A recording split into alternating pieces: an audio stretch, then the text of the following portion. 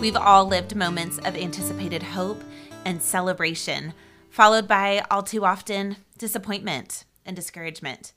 The human experience expects and hopes for a day when those disappointments make sense and are even made right, and maybe, just maybe, even what we hoped for actually happens. The story of the week before Easter is just such a story of anticipated hope and celebration, followed by disappointment and discouragement before what we hoped for actually happens. We offer you the history of what happened the week that Jesus died and all its anticipated glory and disappointment. We will leave with a sense of having to wait, that we know Easter is coming, a good and true experience that we often have to wait. I hope that you can do that both alone and together. I'm Dave Wilson, and I'll be reading you passages from the Bible that carry us through the week. I'm Megan Hackman, and I'll be interpreting the history of Jesus through our own experiences of hope and disappointment. If you're joining us in Port Orchard on Good Friday, we'll start together downtown at the waterfront, walk up to the county jail, and back down near the town hall. The house at 703 Kitsap Street will be open for you to process this experience together at the end if you'd like. If you're not with us, set out on a 1-mile walk up a hill if that's available to you. Don't rush through this. We are in a moment in human history that's full of disappointment and waiting. This is an invitation to wait, but to do so either alone or together, so that God can write an ending we didn't expect that will be actually better. Let's begin our walk and reflection.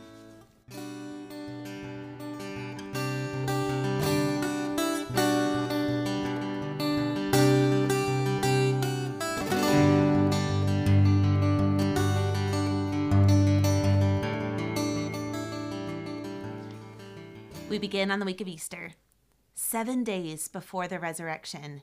It begins on a raucous day of anticipated hope and celebration in the form of a spontaneous parade where everyone cries out the hope for a king who is worthy, who finally ascends the throne.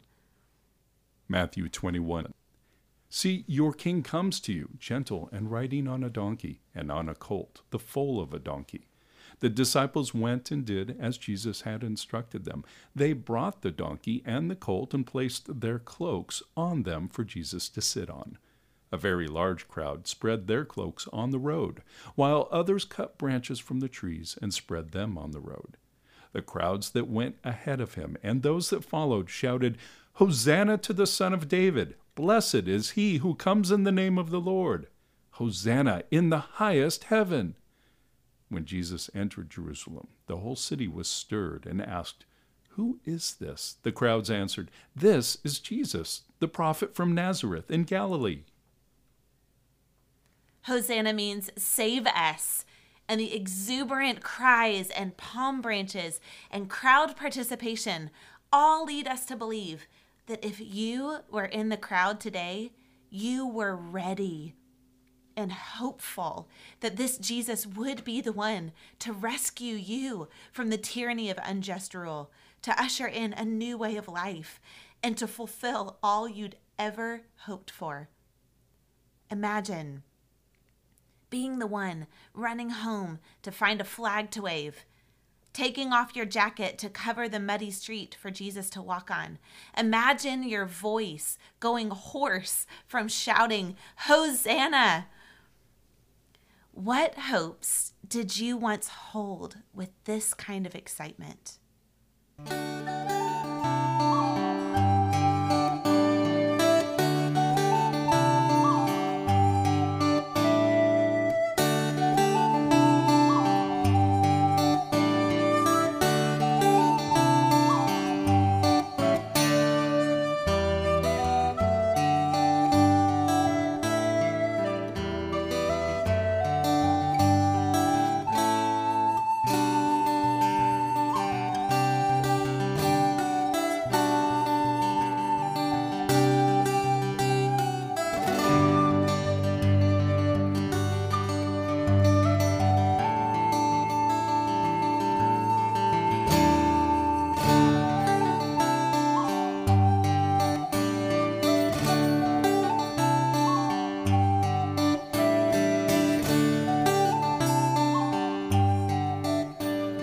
didn't go the way the people thought.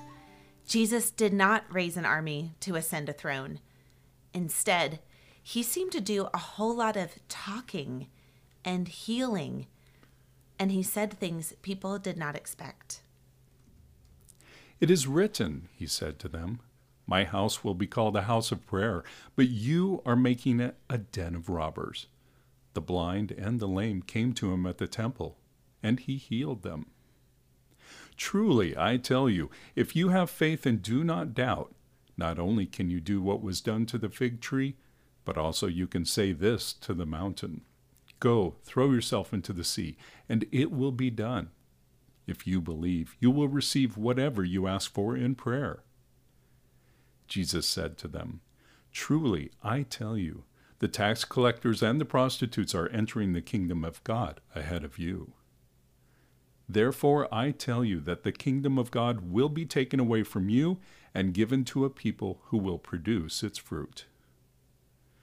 Jesus spoke to them again in parables, saying, "The kingdom of heaven is like a king who prepared a wedding banquet for his son. He said to his servants, 'The wedding banquet is ready, but those I invited did not deserve to come. So go to the street corners and invite to the banquet anyone you find. For many are invited, but few are chosen." Jesus replied, "Love the Lord your God with all your heart, with all your soul, and with all your mind. This is the first and greatest commandment. And the second is like it. Love your neighbor as yourself." The teachers of the law and the Pharisees sit in Moses' seat. So you must be careful to do everything they tell you, but do not do what they do, for they do not practice what they preach. For those who exalt themselves will be humbled, and those who humble themselves will be exalted. Woe to you, teachers of the law and Pharisees, you hypocrites!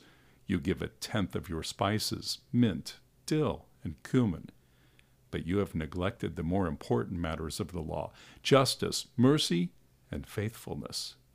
You should have practiced the latter without neglecting the former.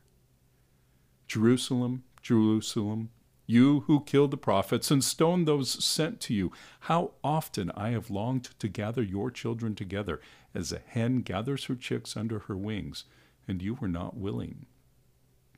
For I tell you, you will not see me again until you say, 'Blessed is he who comes in the name of the Lord.'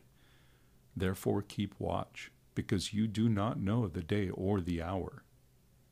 Then the king will say to those on his right, "Come, you who are blessed by my Father, take your inheritance, the kingdom prepared for you since the creation of the world. For I was hungry, and you gave me something to eat. I was thirsty, and you gave me something to drink. I was a stranger, and you invited me in. I needed clothes, and you clothed me. I was sick, and you looked after me. I was in prison, and you came to visit me." Truly, I tell you, whatever you did for one of the least of these brothers and sisters of mine, you did for me. Truly, I tell you, whatever you did not do for one of the least of these, you did not do for me. Then they will go away to eternal punishment, but the righteous to eternal life. Rather than becoming the most popular king who ever was, Jesus succeeded in making just about everyone angry. He was undoing their expectations of a king. His aim wasn't to win friends and influence people. His aim was to demonstrate God's radical sense of justice and love, which required an undoing and a criticism of the systems of the world, and speaking out against the lack of love that he saw in individual hearts. All of a sudden, people turned on this king. Instead of, "Hosanna, save us," there became a strong undercurrent in the people of power who cried out, "Crucify him, kill him," instead. What have you expected God to do and say?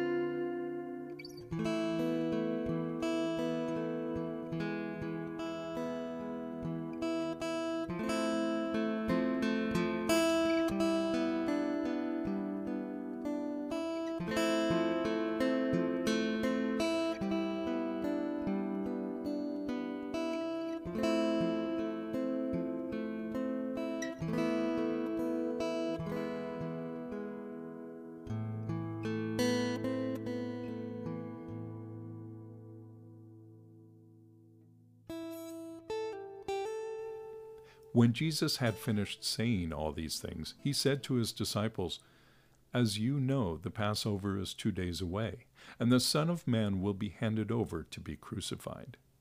Then the chief priests and the elders of the people assembled in the palace of the high priest, whose name was Caiaphas, and they schemed to arrest Jesus secretly and kill him.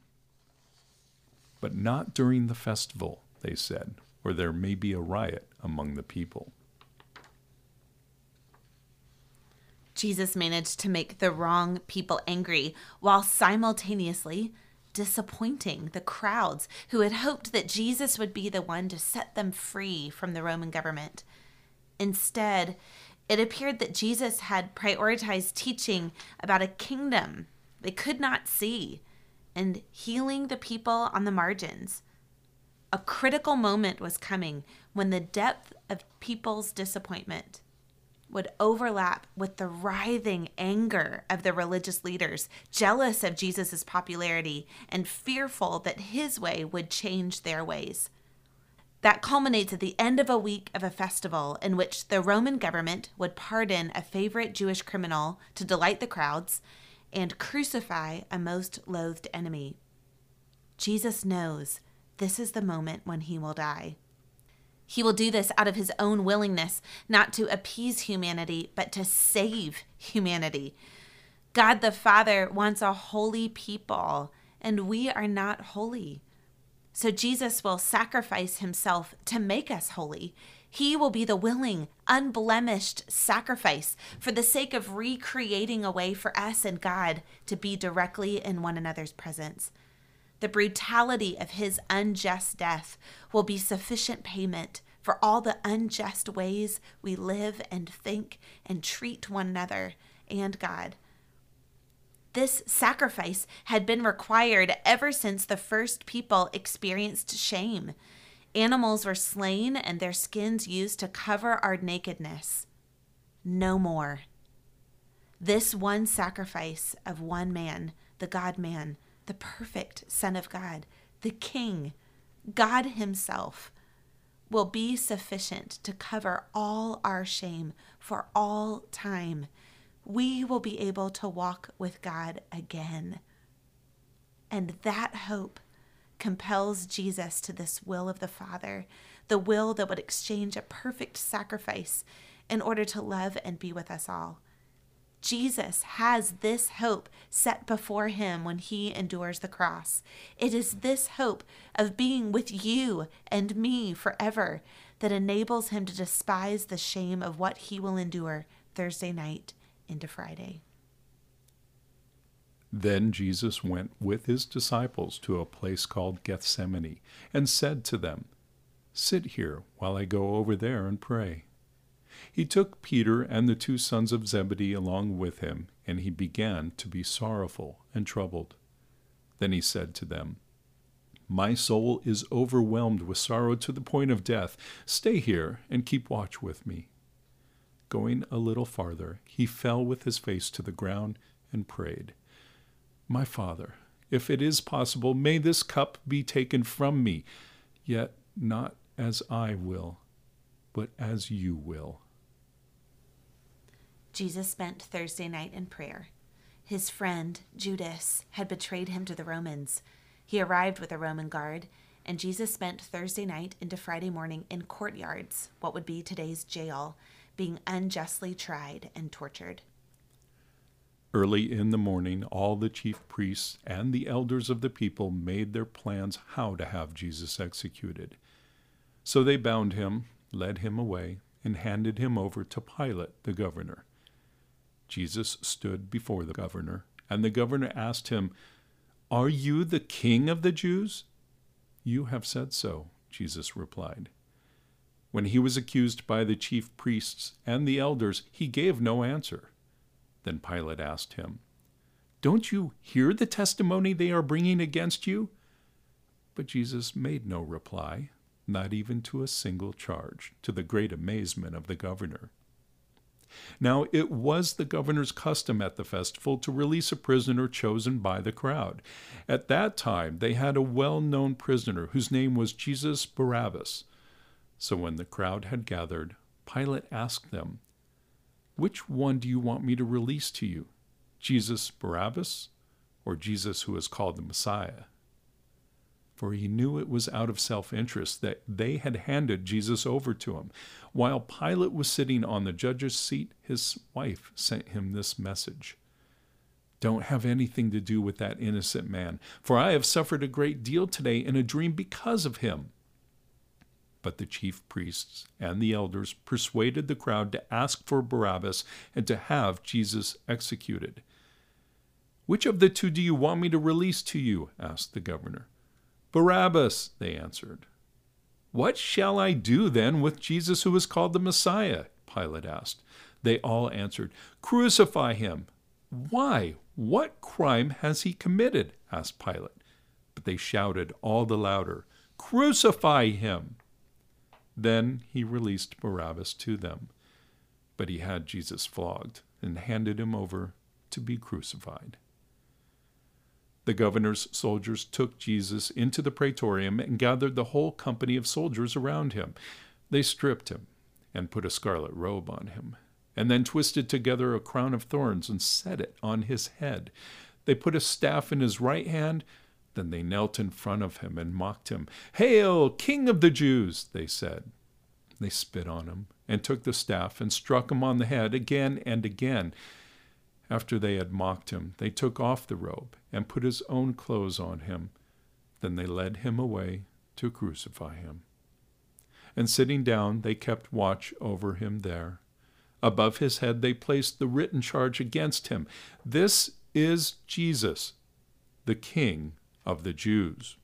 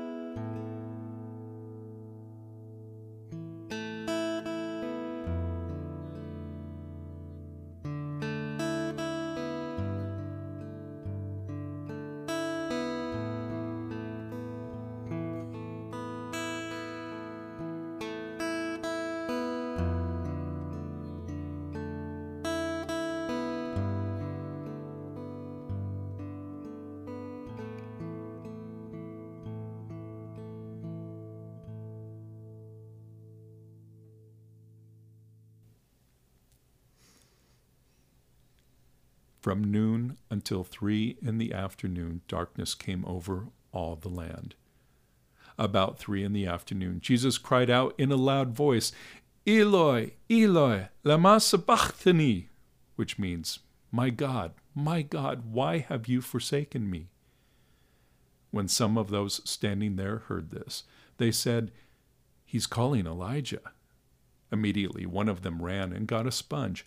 He filled it with wine vinegar, put it on a staff, and offered it to Jesus to drink. The rest said, "Now leave him alone. Let's see if Elijah comes to save him." And when Jesus had cried out again in a loud voice, he gave up his spirit. At that moment, the curtain of the temple was torn in two from top to bottom. The earth shook, the rocks split, the tombs broke open. The bodies of many holy people who had died were raised to life. They came out of the tombs after Jesus' resurrection and went into the holy city and appeared to many people. When the centurion and those with him who were guarding Jesus saw the earthquake and all that had happened, they were terrified and exclaimed, "Surely he was the Son of God."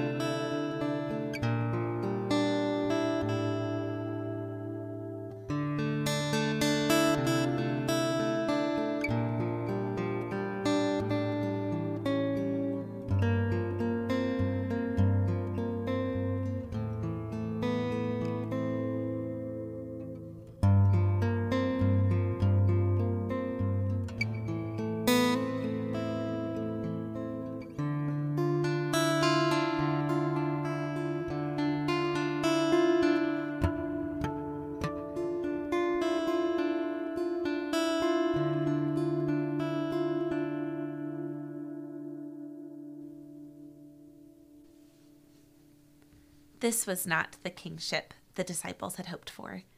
Jesus' ascension was not to a throne, but to a cross. His crown was not of gold, but of thorns. The ascension of the King of heaven was onto a cross of suffering and sacrifice. His friends had hoped for power and justice. This looked like the opposite. Not only were they grieved to be losing their friend, but in all honesty, they were disappointed. Two friends a couple of days later will say, "We had hoped that he was the one who was going to set Israel free." Instead, as Friday ends, the only thing left for his friends to do is descend the hill where Jesus was crucified and return to their homes to sit out this Saturday of rest together. They don't yet know that at the moment of his death, in the moment his spirit was released from his body, that the curtain in the temple that separated God and the priest was ripped. Access to God was granted in that moment. They don't yet know that people came back to life. Death was defeated. They don't yet know. As evening approached, there came a rich man from Arimathea named Joseph, who had himself become a disciple of Jesus. Going to Pilate, he asked for Jesus' body, and Pilate ordered that it be given to him. Joseph took the body, wrapped it in a clean linen cloth, and placed it in his own new tomb that he had cut out of the rock. He rolled a big stone in front of the entrance to the tomb and went away. Mary Magdalene and the other Mary were sitting there opposite the tomb. What are you waiting for?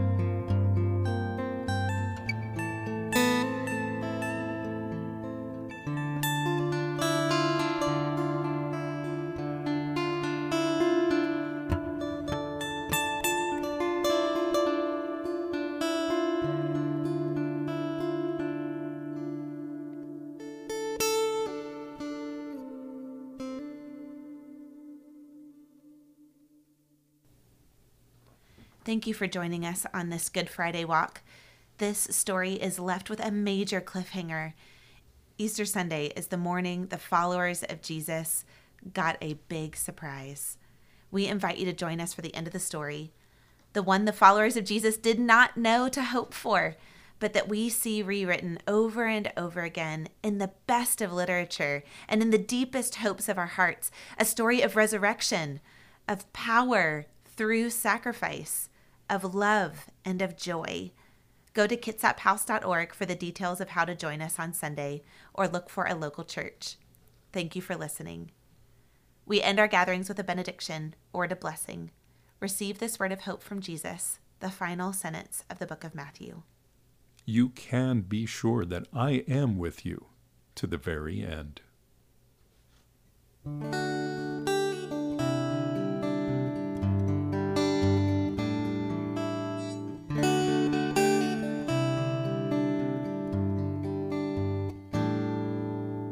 This has been a presentation of the Kitsap House podcast. The Good Friday Celebration Walk was written by Megan Hackman. Edited and produced by David Wilson. Original music by Dave Thomas. Check out more at davethomas3.bandcamp.com. If you enjoyed our presentation, subscribe, then send it to a friend. Our next podcast will be Easter Sunday. For further information, log on to kitsaphouse.org. For everyone here at Kitsap House, thank you and God bless.